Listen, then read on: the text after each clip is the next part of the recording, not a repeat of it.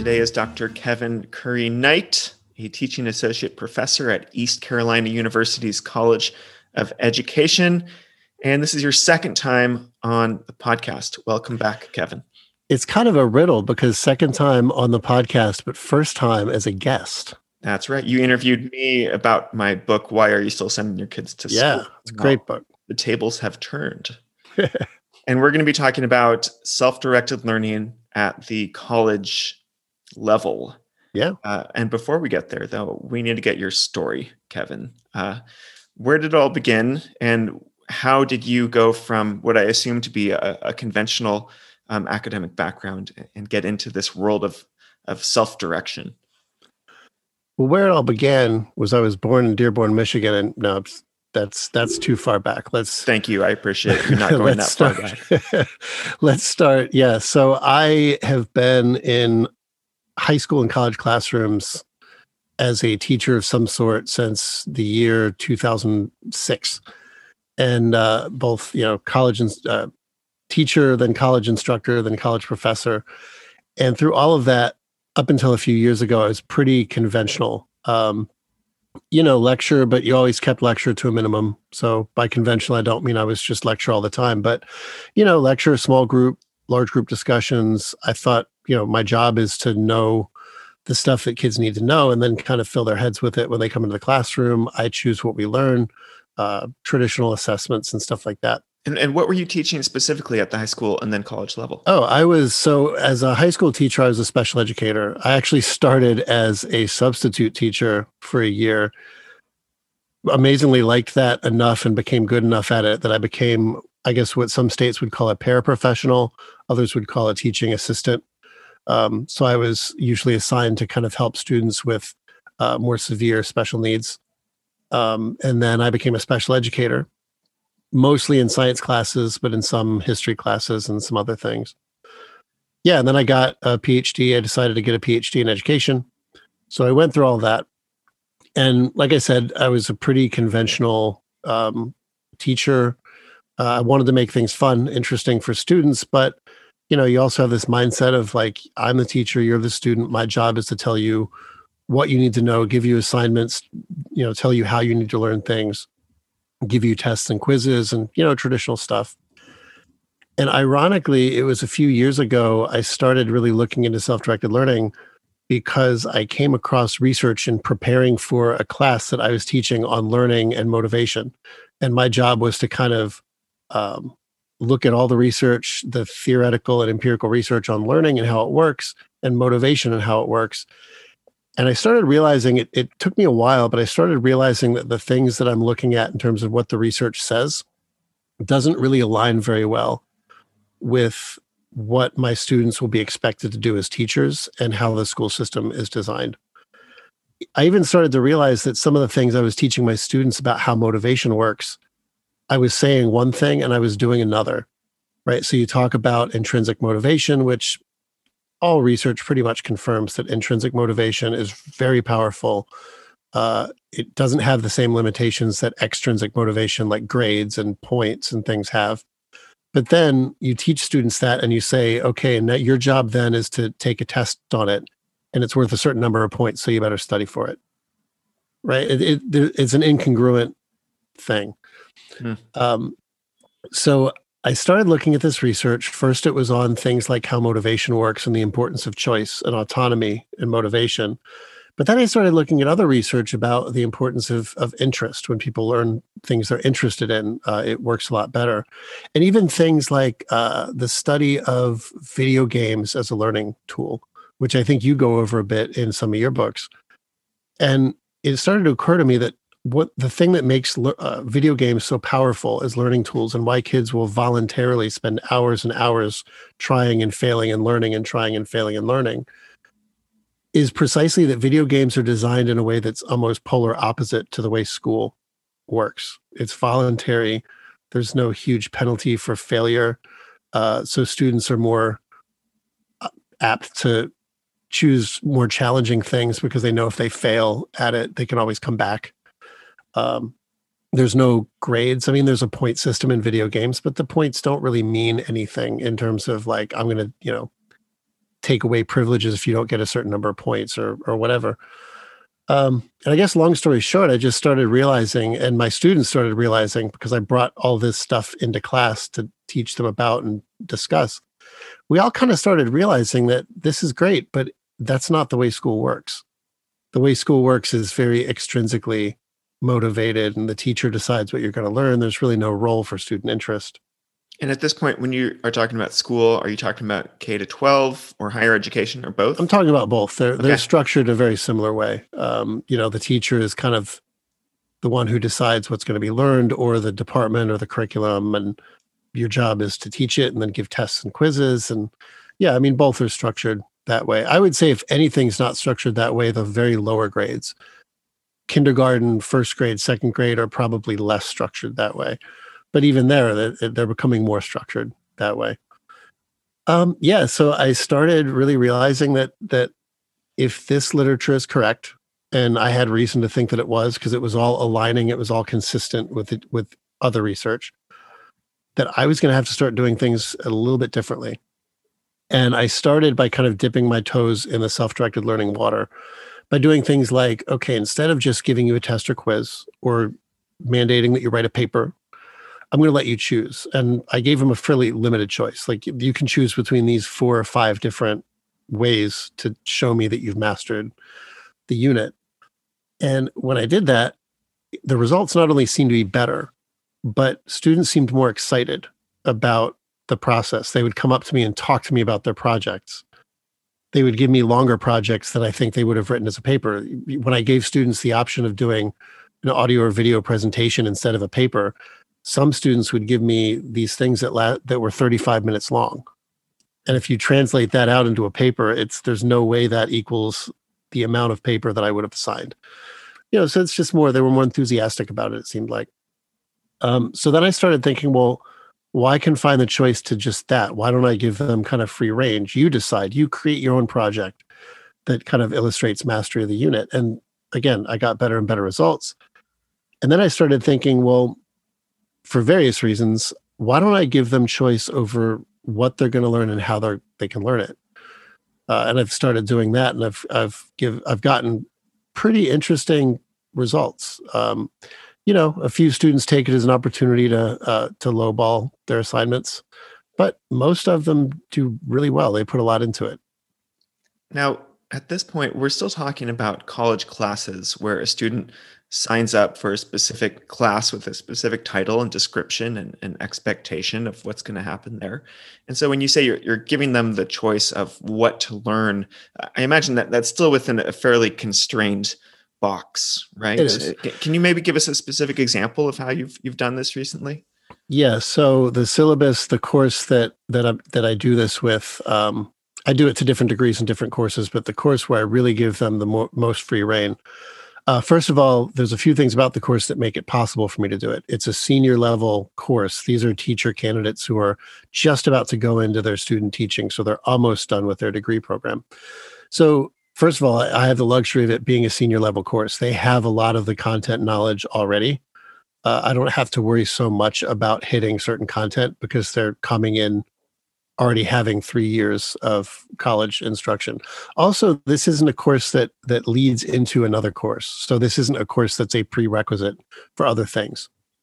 And the reason that's important is that if it was a prerequisite for another course, I would have to make sure that all the students had the specific things learned that they need so that they can all pass into that next course that might require the background knowledge of my course.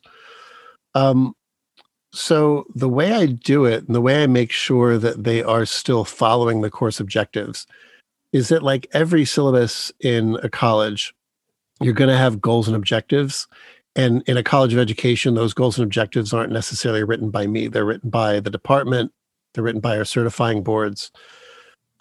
So what I do is I tell the students that when they submit their proposal, where they propose to me what project they want to work on, they have to align it with at least one of the standards that govern the course.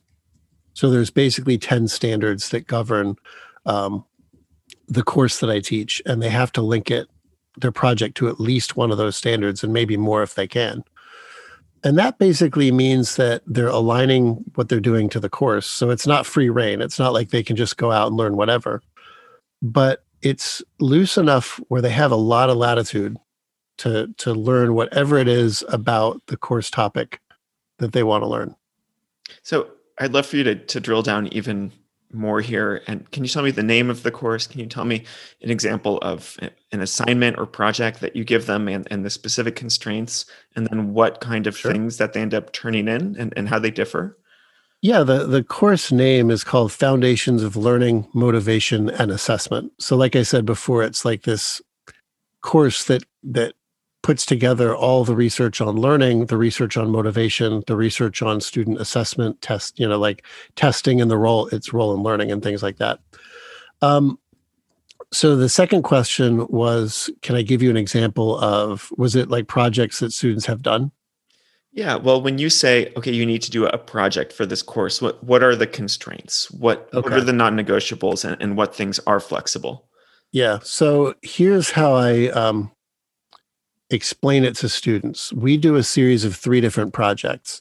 Each project is 3 weeks in length. And so that takes up 9 weeks of the semester. Um, and the way I explain it to students is that I want them to imagine when they're figuring out what project to do, that this will be the last day of their college education and they will have no more college classes. And tomorrow they will start teaching in their own classrooms, which is the career they're going into. I asked them to think real hard about a list of 3 or 4 things that come to mind that they would be kind of freaking out about because they don't feel like they know enough about. And I tell them that those things should be related to either learning, the process of learning, the process of human motivation, what motivates people, or the idea of assessment.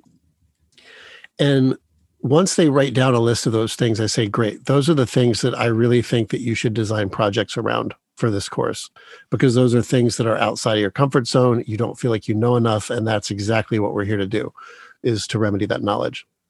So what they do at the beginning of each project is they create a project proposal, which is almost like a learning contract. A lot of folks who do self-directed learning at the college level or advocate for learning contracts. I don't really approach it as much of a contract because I want students to be able to change parts of their project midway. So I don't want it to function as a contract where I can say, well, you agreed to do this. I tell them as if you need to change something about your project along the way, that's fine. The Just second, to comment on that really quickly, Kevin, I yeah. feel like that's how a lot of parents who are new to unschooling or other forms of self-directed learning conceive of how it works in the Mm, beginning and think like, all right, I'm going to have a contract with my kid that my kid's going to learn X, Y, or Z mm, subjects within this certain amount of time, and I'll be able to hold them accountable. And it yeah. just often doesn't work out like that. Like you need more flexibility. Yeah, I mean, I can see a certain amount of merit to that idea, and I think that's why the idea of learning contracts is so large in the self-directed learning, at the college level space. But the problem I have with it is that oftentimes, and I had this problem when I was in school as well, people would ask you to choose a topic that you want to write about or choose a thesis or whatever. Sometimes you don't know what the topic is going to be until you start researching it. It's like a chicken and egg problem. So I've had a lot of students tell me, well, I really wanted to write about this or do some project on this, but when I got into it, this particular sub area was really interesting to me and I just couldn't keep away from it. So if you have a learning contract, the response is, well, tough. You agreed to do this other thing, do this. And that just means that the student's going to do something they're not really that interested in at the moment. And I would much rather them, I almost always tell my students, follow that area that interests you. If that means you detour your project, that's fine. I've had students change their entire project partway through the project itself because they maybe went to a professional development or something and found this new area that they're really excited about. And I just tell them, as long as you think you can do 3 weeks of work in the week and a half of the project that's left, that's fine. Go ahead and do it. Um, and I get good results that way. I don't think I'd be able to say no. Just I know you're really interested in this other area, but stick with the contract. That would be really hard. Hmm. This definitely makes me think about my undergraduate experience and how I found this little program called the individual major. And they said you can Yeah. design every, element that goes into your bachelor's degree, and you need to write a thesis, and you need to get two professors to rubber stamp your plan. But you get to come up with the plan. You get to come up with the title of the major. And there was only a handful of other students at Berkeley who were doing this when I was in the program. And uh, have you run into other programs like that? I feel like that's what a lot of people may initially think about when we think about self-directed learning at the college level, like getting to sort of design your own major. Because right now you're talking about this within the context of a specific class. Yeah, right. Yeah, I don't know of a lot of programs. I mean, when I did a master's at the University of Richmond, it was a similar program. It was called the Masters of Liberal Arts. And you really got to pick from, you basically designed your own major. And I designed mine in like political philosophy because that's what I was into. Yeah, and I know there are, master's programs that are that way. I don't know of a whole lot of bachelor's programs. At East Carolina, there is a program called University Studies, and I've heard that at other universities, it's a similar thing where it's kind of a blank canvas and you get to choose your own major. But I don't know how popular that is, and I know that the reputation of like the university studies kind of majors is, unfortunately, I think this is a wrong reputation, but the reputation is like, oh, those are the kids that aren't serious, because if you were serious, you would pick a major. Yeah. That was my memory. Also, there was a department called the Interdisciplinary Studies Department at Berkeley, and it did have a sort of reputation for just being for people who couldn't really figure out what they should actually study, so they make up some crazy thing, which is what I did, of course. Well, your story is really interesting, is because you tell it in part in your most recent book. Why are you still sending your kids to school? But I mean, your switch was pretty drastic, right? You went from, was it some physics related? Yeah, astrophysics field, and then you came across self-directed learning, right, through Grace Llewellyn, I think it was. Yeah, and also you just had a burning passion for it. Yeah, and John Gatto and the Sudbury Valley School books. Yeah, and I feel like it feels drastic because I went from a hard science into, in broad terms, an undergraduate education major is not considered, a very prestigious major. I think it's right down there at the bottom in the pay scale, along with, child and family studies. Right. And so I feel like that's maybe where some of the cachet of the story comes from. But kind of like you, I was designing my own program to study alternative education, self-directed learning, unschooling. And so it was very meta, in the same way that you have a sort of meta level to your class about learning and motivation, and you are doing it in a more intrinsically motivated way. So this is actually one of the questions I wanted to ask you, Kevin, which is how much do these ideas about giving college students more opportunities to be intrinsically motivated, more choice, more autonomy, like how much does this apply to other academic disciplines? How much does this apply to courses which are not kind of terminal level senior seminars, like when you're teaching? Is this only possible in your little niche that you have here?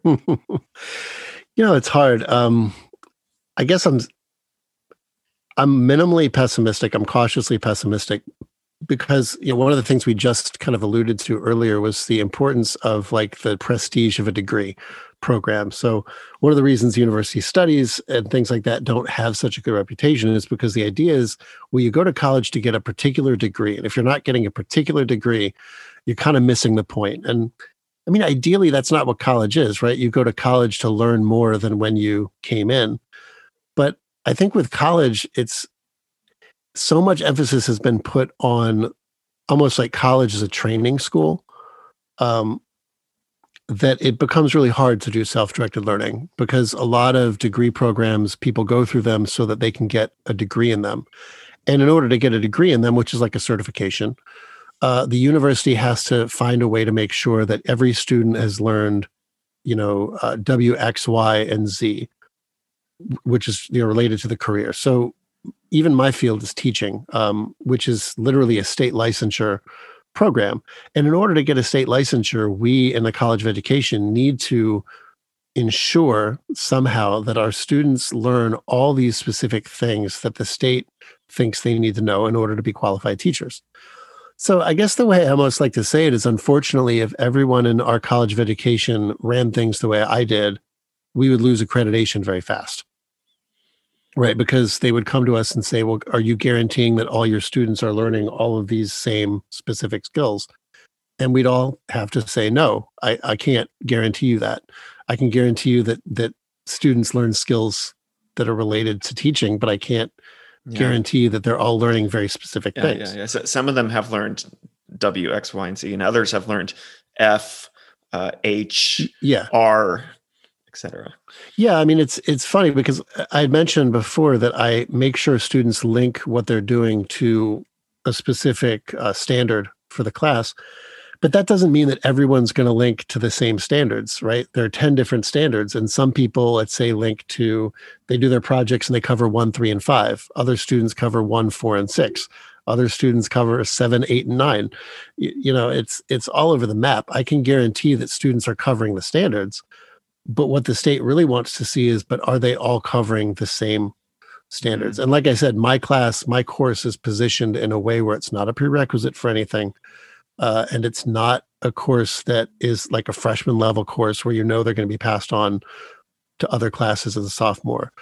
So think about a course like, if you're doing a foreign language, let's say you're doing Spanish 1 or whatever at the college level, it's pretty important if you're going to be going into Spanish 2 that you, as a professor, can ensure that all of your students are learning certain things that will be necessary to proceed to Spanish 2.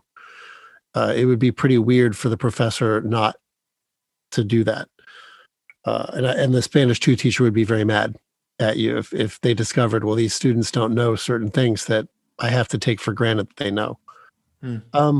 Yeah, so I guess that's all like a really long-winded way to say that it's really tricky at the college level, just as is at the K-12 level, because there are like certification standards. There is this expectation that students need to get this, that, and the other thing before they leave. So we'd love to give students choice. I'm sure a lot of professors kind of would love to give students a lot of choice, but in a lot of ways they're constrained. Yeah, and I want to come back to the credentialing versus learning issue, and definitely we should talk about a book that we both love, which is The Case Against Education. Yeah. But first, I want to comment on this idea that maybe it's just not possible that frequently to do very self-directed learning in college. I think of the physics course series that I took, and like really trying to imagine how we could have been more self-directed in that scenario is a struggle for me. And so I've always conceived of higher education as kind of this package deal that a self-directed learner can consent to or choose to take a different path. But if you're going to consent to it, then you're signing up for fairly linear, curriculum-based, often lecture-based learning. And that's just something you kind of have to put up with, because there are many important reasons why it is that way. Maybe the linearity more so than the lecture. Yeah. Well, I don't want to get too philosophical on it, but that is kind of where I live. That is kind of my specialty. I'm a philosopher of education. I think that that bundle makes a lot of sense here, and freedom. Like, we want to think that, okay, well, students are free to take my course, so therefore they've signed up for this thing where I come in as the expert and tell them what to do, and tell them what they need to know.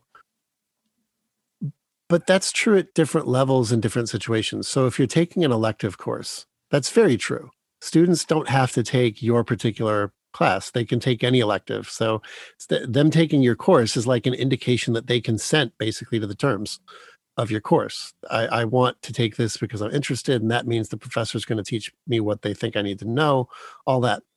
Okay, so that's less true in my situation, because all students who are going through the College of Education need to take this particular course. So their choice isn't this course or not. Their choice is a teaching degree or not. And this course is just like one of the things they need to do if they want a teaching degree. The other option, if they choose not to take this course, cool, you don't get a certification. That's a very different choice than this course or not. Because of the connection to state licensure, because if you want to be a public school teacher, right. you if have you to want go be a through school something teacher, like this. You got to do this. Whereas the elective course is not like that. I mean, the other example that I often use is like when I go to a personal trainer, I pretty much consent to the personal trainer saying, cool, I'm going to prescribe a list of workouts for you. And you're going to do these workouts. So I would probably be disappointed if they didn't. I would be disappointed if they say, cool, create your own workouts. It's like, no, I'm choosing to come to you because of your expertise. But that's a choice that I can make. And that's something a personal trainer can do because my choice is use this personal trainer or walk away. I can leave. I can go somewhere else. I can go to another trainer. I can decide not to use a trainer at all. But yeah, in my course, it's like if you don't go into this course, if you don't want to take this course, your choice is really, do I want a teaching degree and a certification, or do I not want to be a public school teacher? So it's just it's a much lesser choice to take my course than it is to take a certain elective course. So let's dwell on your pessimism for a second here, Kevin. Yeah. Do you feel like there is room for more self-direction, for more intrinsically motivated types of learning in higher education in general? Where do you see opportunities or room for expansion? Well, I do think that there is, but I think we have to really drill down on what we mean by self-directed learning. So I mentioned that there was some folks who are I guess interested in self-directed learning at the college level. And one of the writers that I would recommend people read is Malcolm Knowles, who was writing in the 1970s up until the 1990s. And he pioneered this idea that's called andragogy. And andragogy is essentially the study of how adults learn. So if pedagogy is the study of how kids learn, andragogy is the study of how adults learn. And he argued for various reasons, both good and bad, that adults are uniquely equipped in a different way than kids are to control their own learning, and that adults probably would like to control their own learning more than, let's say, a 6-year-old would. So here's his definition of self-directed learning. It's from a book called Self-Directed Learning, A Guide for Learners and Teachers. He says, in its broadest meaning, self-directed learning describes a process in which individuals take the initiative, with or without the help of others, in diagnosing their learning needs, formulating learning goals, identifying human and material resources for learning, choosing and implementing appropriate learning strategies, and evaluating learning outcomes. So I read that very long passage to illustrate that the way he's thinking of self-directed learning is the way I hope people would think of it. It's not either freedom or no freedom. It's what are you giving students freedom of, and what are you controlling for students? So he mentions you have you could have the freedom to diagnose learning needs. You could have the freedom to choose what you're going to learn. You could have the freedom to choose how you're going to learn it. You could have the freedom to figure out how you're going to demonstrate that you've mastered the material, or how you are going to check your own progress. All of these are freedoms you can give students without giving students other freedoms. So let's say you're in a course that is really prescribed in terms of deciding what students need to know. So let's say you're in one of those like engineering courses where it's like, it's just not negotiable that you have to learn this, that, and the other. You have to learn all of these things. You could still give students freedom on how they're going to learn it, right? Or you could still give students freedom on how they're going to assess their progress and demonstrate mastery. Or you may have a course where you can give students certain freedom on what they're going to learn, but the assessments they have to take at the end of the class are not negotiable. Maybe because they're That's kind of like your level class courses. Yeah, I mean, so again, I'm in a college of education, and there are certain assessments, tests, and quizzes that are aligned with our certification standards, and every section of a course needs to use these metrics, need to use these assessments. That doesn't mean you can't give students other freedoms. Like I could still say, okay, but you have the freedom to decide what you're going to learn and how you're going to learn it, but you still need to pass this particular test assessment at the end of the day. I'm feeling like I have a grasp over 3 of these variables: the what, the how, and then the mastery indicator. Mm-hmm. But I think you use the word needs also. Yeah, okay, What? right. How is that separate? Yeah. So the way Malcolm Knowles conceived of this is, and he goes into in this book again called Self-Directed Learning. He goes into a lot of detail on how he did his self-directed learning. One of the things that he would do at the beginning of the course is to like basically give a sort of learning inventory where the goal is to say, here are the things that if you're going into this profession, let's say you really should know, but maybe you already know some of these things. So take this learning inventory and diagnose like where your strengths are, where your weaknesses are, what knowledge you already have and what knowledge you don't have. And I guess I do this in a less formal way, but in my own class, one of the examples I use is there are some students who come in to my class and they're already really skilled at writing lesson plans because their degree program or whatever spends a lot of time on lesson plans. There are other students who, for various reasons, don't feel very comfortable at all doing lesson plans. So when I give students a choice of what they're going to learn, oftentimes students who are really fluent in lesson planning won't really choose those projects at all because it's like, I've already done that. I already know that. My time is best spent elsewhere. Other students will spend 2 or 3 projects doing lesson plans because they just don't feel that confident. So when you diagnose your learning needs, you're getting students used to figuring out what are the things that I know and I probably don't need to spend a lot of time on. And what are the things that I don't know and I probably need to spend a lot more time on. So here's where I'm seeing the potential distinction between adults and younger people, in that if I'm imagining like a 21-year-old college student taking one of these assessments before your course and then saying, okay, here are the areas where I'm weaker. I need to focus on these areas. I compare that to maybe a 14-year-old who may avoid the areas of weakness and kind of dwell in the areas of comfort and familiarity. And I feel like that's maybe a lot of parents' concerns about removing kids from a structured, coercive learning environment, that they will only do things that are comfortable. They will never be challenged because, who's going to make them do something uncomfortable? Yeah. This actually brings me into an interesting story in terms of the course. So one of the final steps I took in terms of self-directed learning, when I was still like, well, how far should I take this? For various reasons, I decided that I need to give students control of their grade. Mostly that was because if I'm controlling the grade, students are still on some level doing the project they think I want to see, rather than the project they actually will benefit from. And in the back of my head, I was still like, wow, I mean, this could go badly, right? If I don't give students a grade and they're controlling their grade, well, aren't they just going to kind of lowball their projects? Aren't they going to do lesser projects? Aren't they going to have less incentive? And one of the reasons I decided to do that was because there was an interesting line of research that said that grades, in this kind of paradoxical but understandable way, disincentivize you from choosing hard things. And the story that I use to illustrate that is this. One of my students was doing a project. He was a music educator, and he was doing a particular project. Forget the specifics, but it was something when he was explaining it to me that sounded like he should probably develop a website as his final product.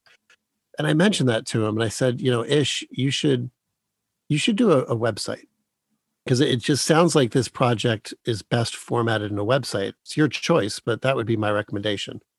He said, I like that idea, Dr. Curry Knight, but I've never developed a website before. I'm not at all confident in this. I'm pretty sure I wouldn't do it very well.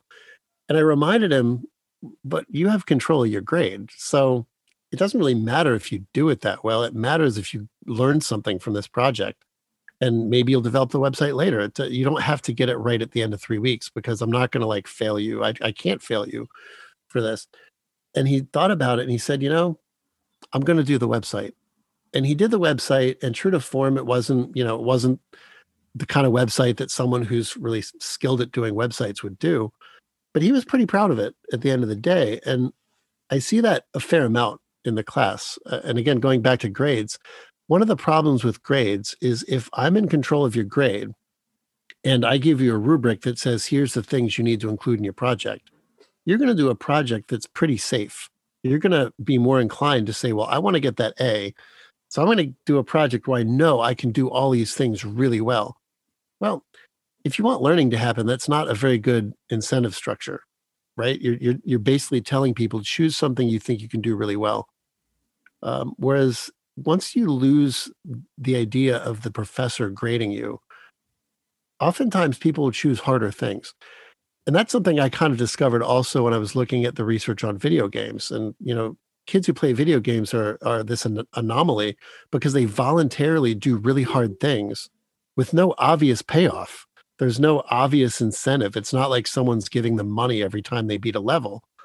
Yeah, I mean, there are these fabricated rewards like experience points or gold coins, but they're right. They're fabricated. They don't really mean anything in the quote unquote real world. Yeah, we all know that. Yeah, right. You can't trade them in for a prize. Well, every once in a while, there's a robust World of Warcraft economy that bridges the real world and the digital world. But right. that aside, yes, that's an exception. Yeah, and that's what got me thinking. Like, oh, well, maybe I should hand over the grading to the students because I don't want them to do safe stuff. I want them to do hard stuff. I mean, one of the other things that got me thinking about that is whenever I was teaching in a more traditional way, and I've talked to other professors who have the same experience, you give students a rubric for a paper or project, and you get these projects back that basically feel like students did the rubric rather than the assignment. They treated the assignment as a checklist. Okay, there's 5 items on the rubric.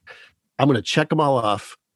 And I'm never one to blame students unless it's obvious. So I'm like, well, something must be wrong. It's not that students are lazy. It's something must be wrong with this. And then, of course, when you think about it, it makes a lot of sense. If you give students a rubric and say, here's the 5 things you have to do to get an A, they're going to do a project that matches up to the rubric pretty heavily. Whereas once you give them control of the grade and say, well, you figure out your own progress, you demonstrate mastery in the way you think makes sense, they're a lot more likely to choose harder things. Now, when you say they're in control of the grade, does that mean they get to choose their letter grade at the end of the course? Yeah, basically. So what they do is, let's take a little bit of explanation, but instead of turning their final project into me, what they do is they exhibit their project. I do it in an online discussion forum. I'd love to do it in class, but we just don't have enough time. So they exhibit their project, every final document product they put up online, and other students essentially give and receive feedback. So everyone looks at 2 or 3 projects. They fill out a feedback form, or it could be more organic depending. They give and receive feedback on each other's projects. Like on my feedback form, I have questions like, here's what I learned from your project. Here's something I think that you could potentially improve upon if you want to further your project. Stuff like that. And once they give and receive feedback, they use their feedback and their own reflection on their own project to fill out what I call a project summary report, which is a document that the questions on it are basically, did I get what I wanted to get from my project? Why or why not? Did I learn anything unanticipated in my project? What are the things about my project that I'm the most proud of? What are the things in my project that I think I fell short on? If I had another week to expand my project, how would I expand it? And then the final question is, given all of that, what grade would you assign yourself? And I give them an optional rubric if they want to use it, but I tell them you don't have to use this rubric. This is just if you want a bit more structure. And then they give themselves a grade. And I tell them, I can veto your grade if I have strong evidence that you've misrepresented something. Like if you've plagiarized, or if you've copied someone else's project, or if you've done something that's so small, if you've done a project that's so small that I know that you didn't put the work in that you said, and I can basically prove it. But that happens very rarely. Okay. And then what is the distribution of grades that are self-assigned in your course typically? Is it all A's? I mean, they're generally pretty high, but I think people would be surprised at the number of grades that are into the B and C level. I think I've had students give themselves D's before. The example that I always love to give when people ask how well this works is there was a student who wanted to do a project. It was a history ed student who wanted to do a project where they create a guide that his own students will be able to use on how to write good history papers. And he was going to go through, good and bad history papers and write out kind of a guide, a style guide and all that stuff. And for various reasons, he came up with a project that was well short of where he thought he should go. He confessed to me that he kind of overthought certain things. And he had other work to do that took his attention away. And when he exhibited the project, he started his paragraph of explanation with, first of all, I'm sorry for the quality of my project. This is not where I thought I would be. I came up well short. I know that, but here's my project anyway. And then when he did his summary report, he mentioned all that stuff. And he said, for that reason, I really think that I should get like maybe a mid or high D. And then as an addendum to that story, I convinced him for project 3. He had done this for project 1. For the third project, I convinced him, I really think you should go back and just redo that project, because it sounds to me like you know what you did wrong. It sounds to me like you have clear ideas now, and I can help you in whatever ways you want. I really think you should go back and do it. And he did it, and it was way more complete the second time, and he gave himself a much higher grade. So in all honesty, it's mostly A's, some B's, and then there's some outliers that are like C's and D's. But that gets me on that gets me on a whole grade rant. And I don't know if you want me to go on that. Well, I mean, that leads into one of my next questions. But first, I want to observe that since these students are at the end of their university careers before they go into student teaching, I imagine that they're pretty relaxed about the grades they give themselves too. Like they're probably aware if giving themselves a C or a D is going to sink. Yeah, there's no right. There's GPA not with some consequences. That's right. Yeah. So it's a unique situation. I mean, it's funny because colleges, just like K-12, it's not really that different. Colleges function on what I like to call a grade economy. Like in a very real sense, the learning and teaching that goes on at the college level functions on giving and receiving grades. That's what makes the system run. And I have a mild like-hate relationship with that. I think so much of the research on grading is so clear that grades don't do the sort of motivating that we think they do. They do a very different kind of motivating. And then there's this idea that you have to have this distribution of grades. And that comes from the whole idea of grading on a curve, which I'm sure you know very well from your natural science stint. Did your classes curve grades? I believe they did. Yeah. And for those who don't know, I mean, curving grades is basically this idea that you're supposed to have this distribution of grades. And if you have too many A's, you did it wrong. And you're supposed to, in some sense, adjust the real score that people would get in your class so that it matches this distribution, where I think most students are supposed to kind of fall in the middle, aren't they?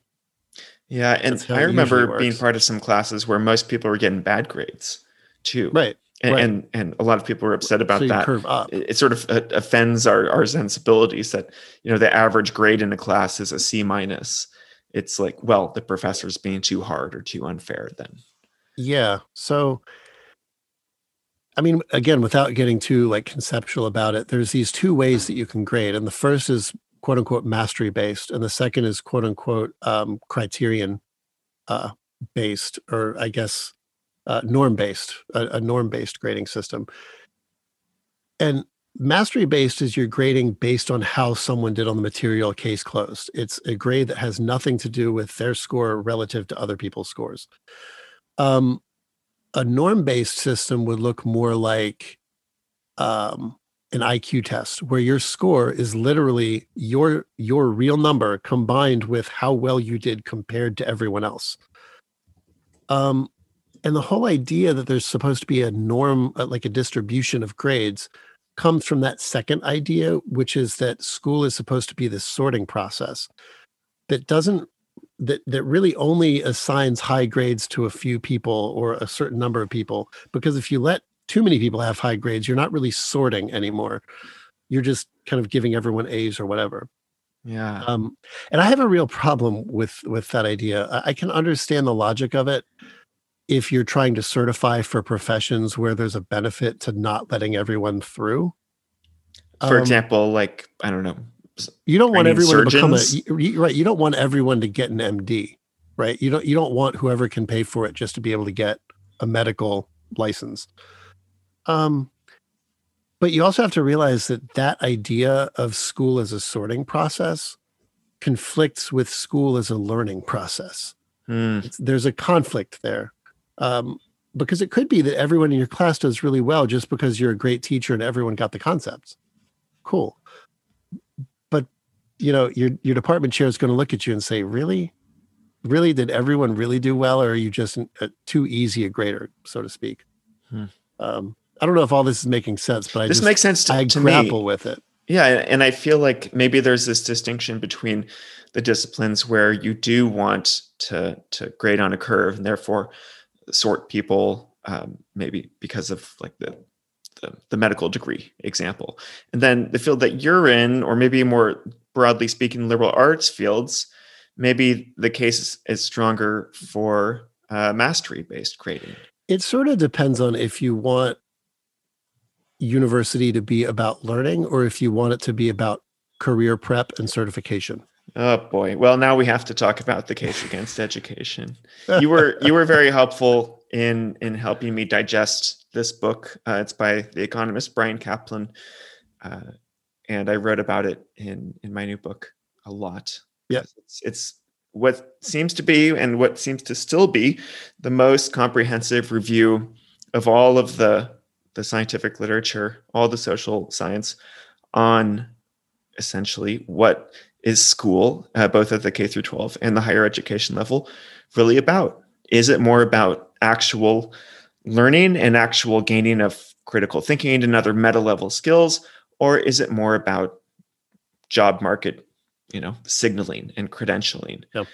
And that's a discussion that does not happen often enough. And I'm very thankful to Bryan Caplan for writing that book, because he just dives into it and he comes up, for those who are not going to read the book, and that's probably most of us because it's actually a fairly dense book. He comes up with two broad conclusions. One is that yes, okay, maybe there's three broad conclusions. The first is that yes, a lot of what we suspect about especially high school and college is true, which is that it is more about credentialing and signaling and kind of showing a future employer that you are a highly employable, intelligent, conscientious, and fairly conformist person. And it's less so about learning. Now, that means that for an individual, it actually still makes sense often to go through the system and get through the credential. But on a societal level, and this is the more controversial finding in the book, it's actually a big waste of a lot of people's time and money, because it's essentially credential inflation. Yeah, the analogy he uses might be helpful here, which is if you're at a concert and you want to see the stage better, the obvious beneficial thing to do is to stand up. But then the problem is that the people behind you will now probably stand up. And if everyone is standing up in your row, other people are going to stand up because they're like, wow, cool, we can see the stage better. If everyone stands up, no one actually sees the stage better. It's just made it so that everyone has to stand up. So it's kind of a waste for everyone to stand up if everyone's going to do it. So like on an individual level, it's beneficial for you to stand up at the concert, but on a collective level, it just wastes everyone's energy because they could have seen the stage just as well if they sat down. That's right. So this is a book that you, I believe, were generally compelled by.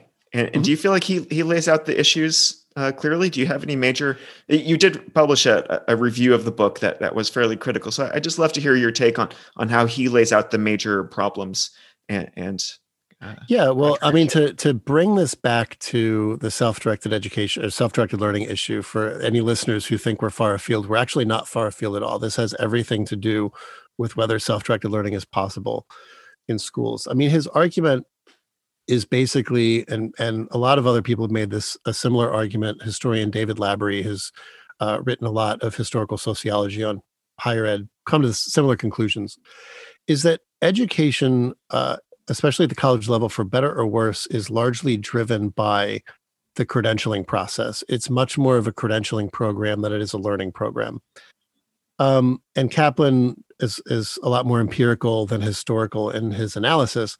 So he goes through a lot of different lines of argument. So like one of the things he talks about is if college were about the learning, you would expect people who drop out sometime in their senior year of college to make a little bit more than people who would drop out, or their junior year, or would make a little bit less than people who finished college, right? Because theoretically, they have almost all of the knowledge that their peers have who've gone to school for another year. But that's not at all the case. People who drop out their junior year make a lot less than people who graduate. Why? Because they didn't graduate. They don't have the piece of paper. So it's not so much about the learning, it's about the credentialing. And you can see that in that example.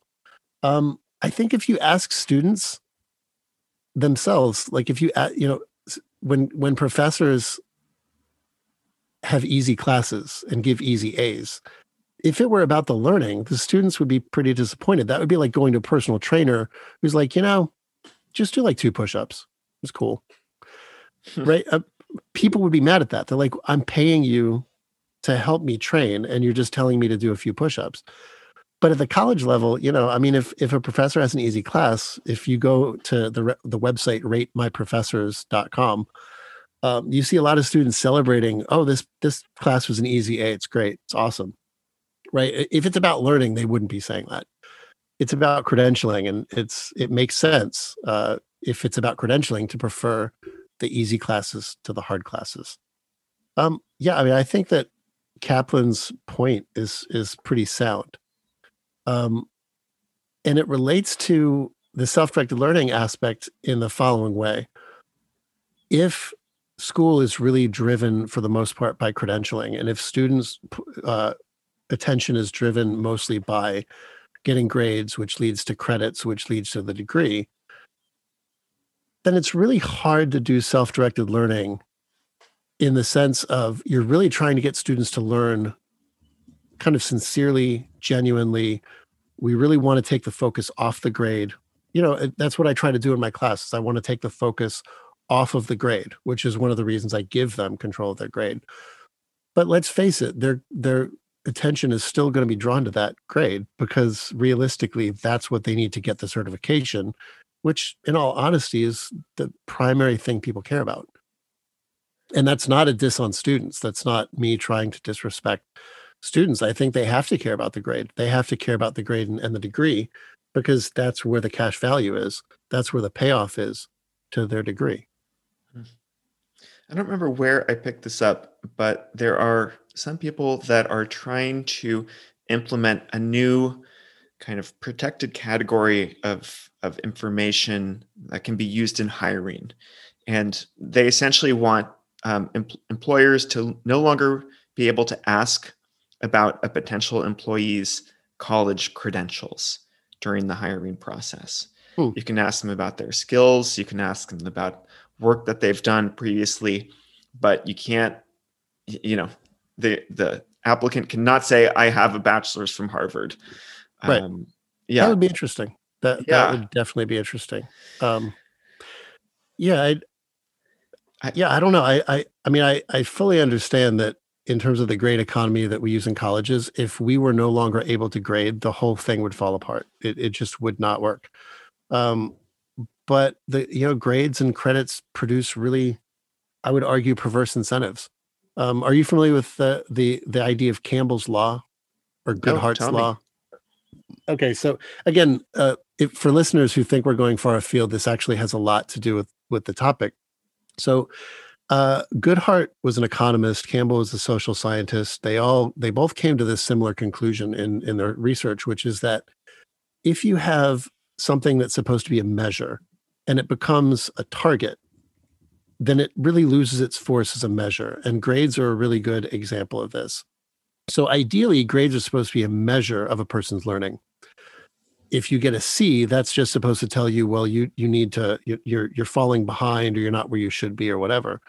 But realistically, grades are a target. Students shoot for them.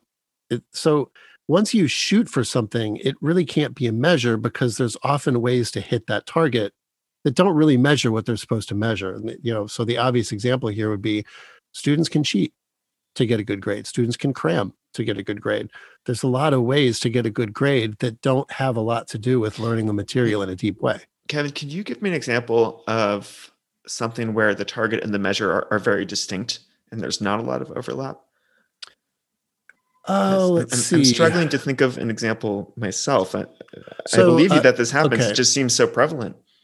So you're talking about an area where you could achieve the target without really measuring anything of significance? Well, if you're going to be measured, if you're going to be assessed somehow, like what is the domain of whatever learning or accomplishment? What's an activity where we don't get distracted by those measurements, by those metrics? Yeah. Learning the guitar. You can't cheat. If the measure is whether you can play a killer lead guitar solo and you have to learn how to do that, there's no way you can hit that target without it being a good measure of your progress. Okay. Right. Like most of the hobbies we have, like I've talked about to students about this when we talk about grading, and how artificial the idea of grading for progress is as a measure of progress. I'm like, I ask them, what is a hobby that you have? And they tell me like, I garden, or I cook, or I play guitar, I make jewelry, or whatever it is. I'm like, okay, when is the last time you've cheated? When you've learned something towards that hobby, when is the last time you've cheated? No, they often don't even understand the question. Like, what do you mean? Why would I cheat? I'm like, well, okay, but now let's look at school. When is the last time you or someone when is the last time you've cheated on a test? Everyone knows what I'm talking about. People cheat on tests all the time. Yeah. But you don't cheat when you're trying to learn your hobby because there's literally no point. Okay. Right? This way of explaining it makes a lot more sense to me. Yeah. So and again, this has a lot to do with self-directed learning in the sense that self-directed learning ideally is you're learning because you want to learn something. That's what learning the guitar as a hobby is. That's what you do when you learn how to make jewelry. That's what you do when you get into that proverbial rabbit hole of YouTube videos where you're learning about a topic that you just can't pull yourself away from. You're not doing it to hit a standard. You're doing it because you want to do it. You're doing it for purely intrinsic reasons. I'm sorry. I just have to say that I love this way of conceiving of self-directed learning. And I don't think I've ever heard it put this way. Just like self-directed learning is doing something and in which cheating would make no sense. This makes me think of when I was preparing to try to hike the Pacific Crest Trail from Mexico to Canada at age 22. Spoiler alert, I did it for 2 weeks and then I quit. But I remember in my lead up to that, my research, someone had written, listen, this is not about going from Mexico to Canada. If you want to go from Mexico to Canada, buy a plane ticket. Take a bus, yeah. Yeah, you are signing up for the walk. And it's going to be miserable at certain times. It's, that's what you're signing up for is kind of the drudgery. And so make sure that you are doing it for that reason. Because to cheat, like to go on a hike and say, I want to climb this mountain, I'm going to take a helicopter instead. I mean, that just defeats the whole purpose. Yeah. I mean, to bring in a story from the self-directed class that I was talking about earlier to illustrate the point. One of my students during a particular semester, she was an elementary education major, and she was doing a project that researched different ways to conceive of healthy student-teacher relationships. Like, how should a teacher relate to students? There's a model of you should be like almost like a peer. There's a model of you should be a stern authority figure. So she wanted to compare all these and talk to teachers who, are examples of all of them. And she did this really cool report. She turned it into basically a report so that she could think about where she wants to come out. And a few days before the exhibition, she looked really concerned. So I sat down with her and I said, "What's wrong?" And she's like, "I have no idea what I'm going to do for my exhibition. For when I exhibit this project, it's not complete." I said, "Well, what's the problem?" And she pulled out her laptop and she pulled up a document with 10 questions on it. And she said, "I started with one question and I now have like 10 questions." I'm like, "That's the coolest thing ever. Present that." She's like, "What do you mean present that? It's not finished. It's not a finished product." Like, you don't have to present a finished product. That's awesome. Present how you went from having one question to having 10 questions, because that's amazing. That tells me that you learned a ton.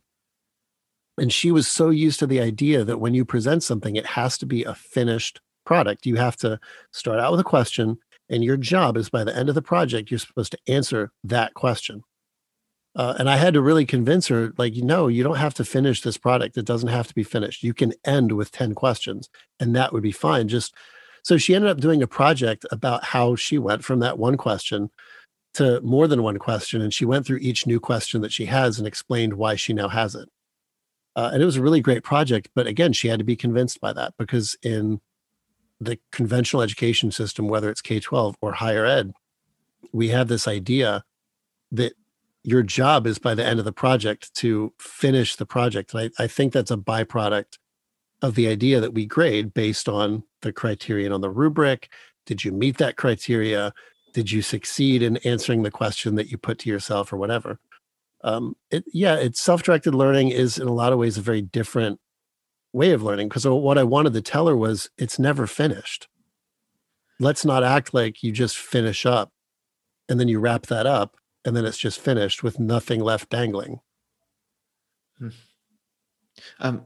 Here's something that's been on my mind for a long time, Kevin, and I feel like you're the right person to address it. Do you believe, as I do, that as we go from lower levels of formal education up to undergrad, master's, and PhD programs, that self-direction generally increases? Do you think that PhD programs, by and large, are a great example of self-directed learning, putting a lot of choice and autonomy, with the learner, having very flexible ways of defining what success looks like? Do you think that's true? This is hard because, I mentioned the name Malcolm Knowles before, who created the idea of andragogy, and he very much believed that adults, the further you get into adulthood, the more capacity you have for self-directed learning and the more desire you'll probably have for self-directed learning. I've also heard the case made the other way, right? I've heard, the case made by people like Peter Gray, which is like, no, it's like younger kids are just natural self-directed learners. I'm not really sure where I stand on this. I'd have to ask like kind of what your reasons are, because I guess part of my problem with the idea that the older you get, the more self-directed the environments generally are, is that you've generally by that time gone through 13 years of school that have told you not to do that and have disincentivized you from doing that. I think a lot of people can preserve that sort of desire for self-direction through that 13 years. I think a lot of other people can't. I think a lot of people at some point just had this idea that no, teachers are there to tell you what to do. You're supposed to do it. That's what school is, because that's what school has been for me for 13 years. And I think in terms of master's and PhD programs, I guess you also have to realize that you're dealing with a very self-selected group. Yes, of people. So I'm going to run a thought experiment by you. If we took the PhD model of essentially choose a domain, find an interesting question that has not yet been adequately answered, and go for it. You got a bunch of years, and you have some advisors, you have some other grad students who are working on their own projects, but essentially it's kind of on you to figure out what you're going to study, how you're going to do it. Ask for support when you need it. Otherwise, you're on your own. Do you think that model could be applied to the, high school level among a much broader population, not just this self-selected population of super academic achievers? Yeah, I think we would have to rid ourselves of a whole lot of cultural biases first. So one of the ideas that sort of makes education go is that everyone has to come out knowing the same stuff. So obviously, if you implemented something like that program, which is like choose what you want to do and spend your time doing it that way, like doing it to fulfillment, you would have to really chip away, if not get rid of the idea that it's like everyone needs to know the same stuff, because everyone would literally come out knowing different stuff. And I've had that question put to me by some critics of my approach, is like, well, how are you guaranteeing that students know the same stuff? And my answer, without being too dismissive is we live in 2020. I don't think it's necessary that everyone comes out knowing the same stuff. Like, I work in a hallway of professors who all know different stuff. The person next door to me in terms of my hallway is a reading specialist who focuses on middle grades. I don't do that. I'm a philosopher of education, but I think that works out really well, because if I have a question about reading, I can go to her office. And if she has a question about some education theorist, she can come to my office. I think that, that's the way it should be. So I guess my answer is I'm kind of pessimistic about that, but not because I don't think it could work, but because I don't think that we have the cultural assumptions in place that would make something like that palatable for people. I would also say that if you put some sort of grading system on it, that would either diminish its effectiveness or it would potentially kill it, right? Because if you said, okay, take a year, research what you want to do. Oh, by the way, here's the rubric on which we're going to grade you at the end of the year. But go do what you want to do. You're sending two different messages. And students, if they really care about that grade, and if we have a society where that grade is really important, they're going to follow the grading incentive rather than the go learn what you want incentive. And that's another aspect of PhD programs that I love from the viewpoint of self-directed learning, that the mastery indicator is essentially stand in front of this group of people who really know this subject and just kind of, prove that you can think widely about this topic. I mean, that's how they do it at the Sudbury Valley School, right? When you want to graduate, you just have to kind of stand up, explain how you used your time there and why you think you're ready to go out into the adult world. And no one has to go through that graduation, ceremony, but a lot of them want to. It kind of feels like this rite of passage. And I imagine that they want that challenge. They want to be, to have to defend how they use their time so that afterwards they can really believe that it's like they've gone through the crucible. And even that as a metric of success, even that is a little bit delicate, because having gone through the PhD process myself, I know of people personally and through secondhand stories who have tailored their dissertation to what they knew their committee wanted to see. Because if the goal is convince my committee and then I get a PhD, you're going to do the study that you think your committee wants to see, rather than the one that maybe challenges your committee a little bit, even though that may be the one you really want to do. I was fortunate enough to have a committee where I didn't really have to make that choice, but I structured my committee very deliberately that way. I definitely hope we're not lingering on the whole grading idea too long, but I had to think about this a lot.